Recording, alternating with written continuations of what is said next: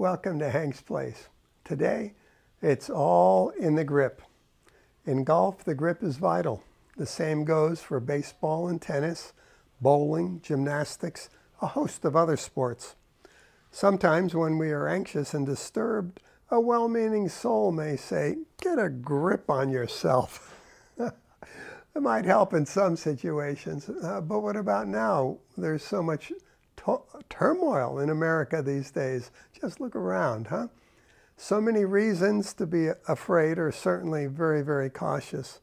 It's time when the expression "take care" has never meant more. Is fear involved? You bet there is. There's a response to fear: fight, flight, freeze. Fight, we see that these days more than we'd like. Flight, some folks take off to Cape Cod from New York City, others to Florida and so forth. And freeze, holding up, sheltering in place even though you're perfectly healthy. The government from top to bottom is affected by fear, right? Right. Well, back to the topic of grips.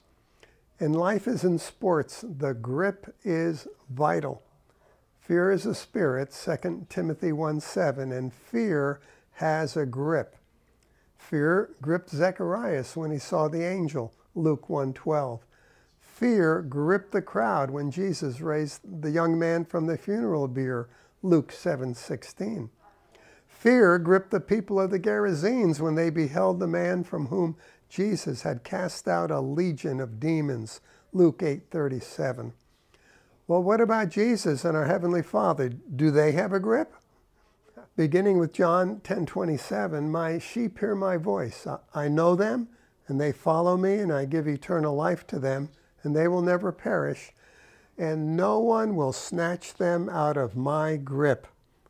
My Father who has given them to me is greater than all, and no one is able to snatch them out of the Father's grip."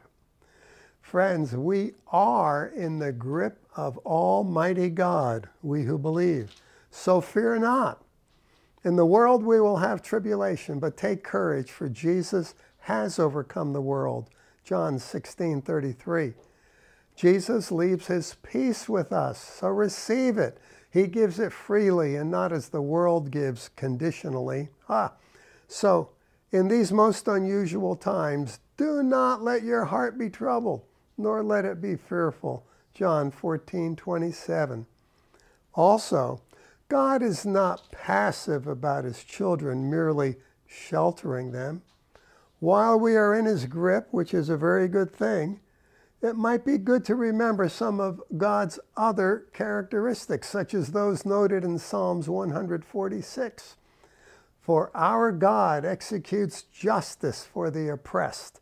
He sets the prisoners free.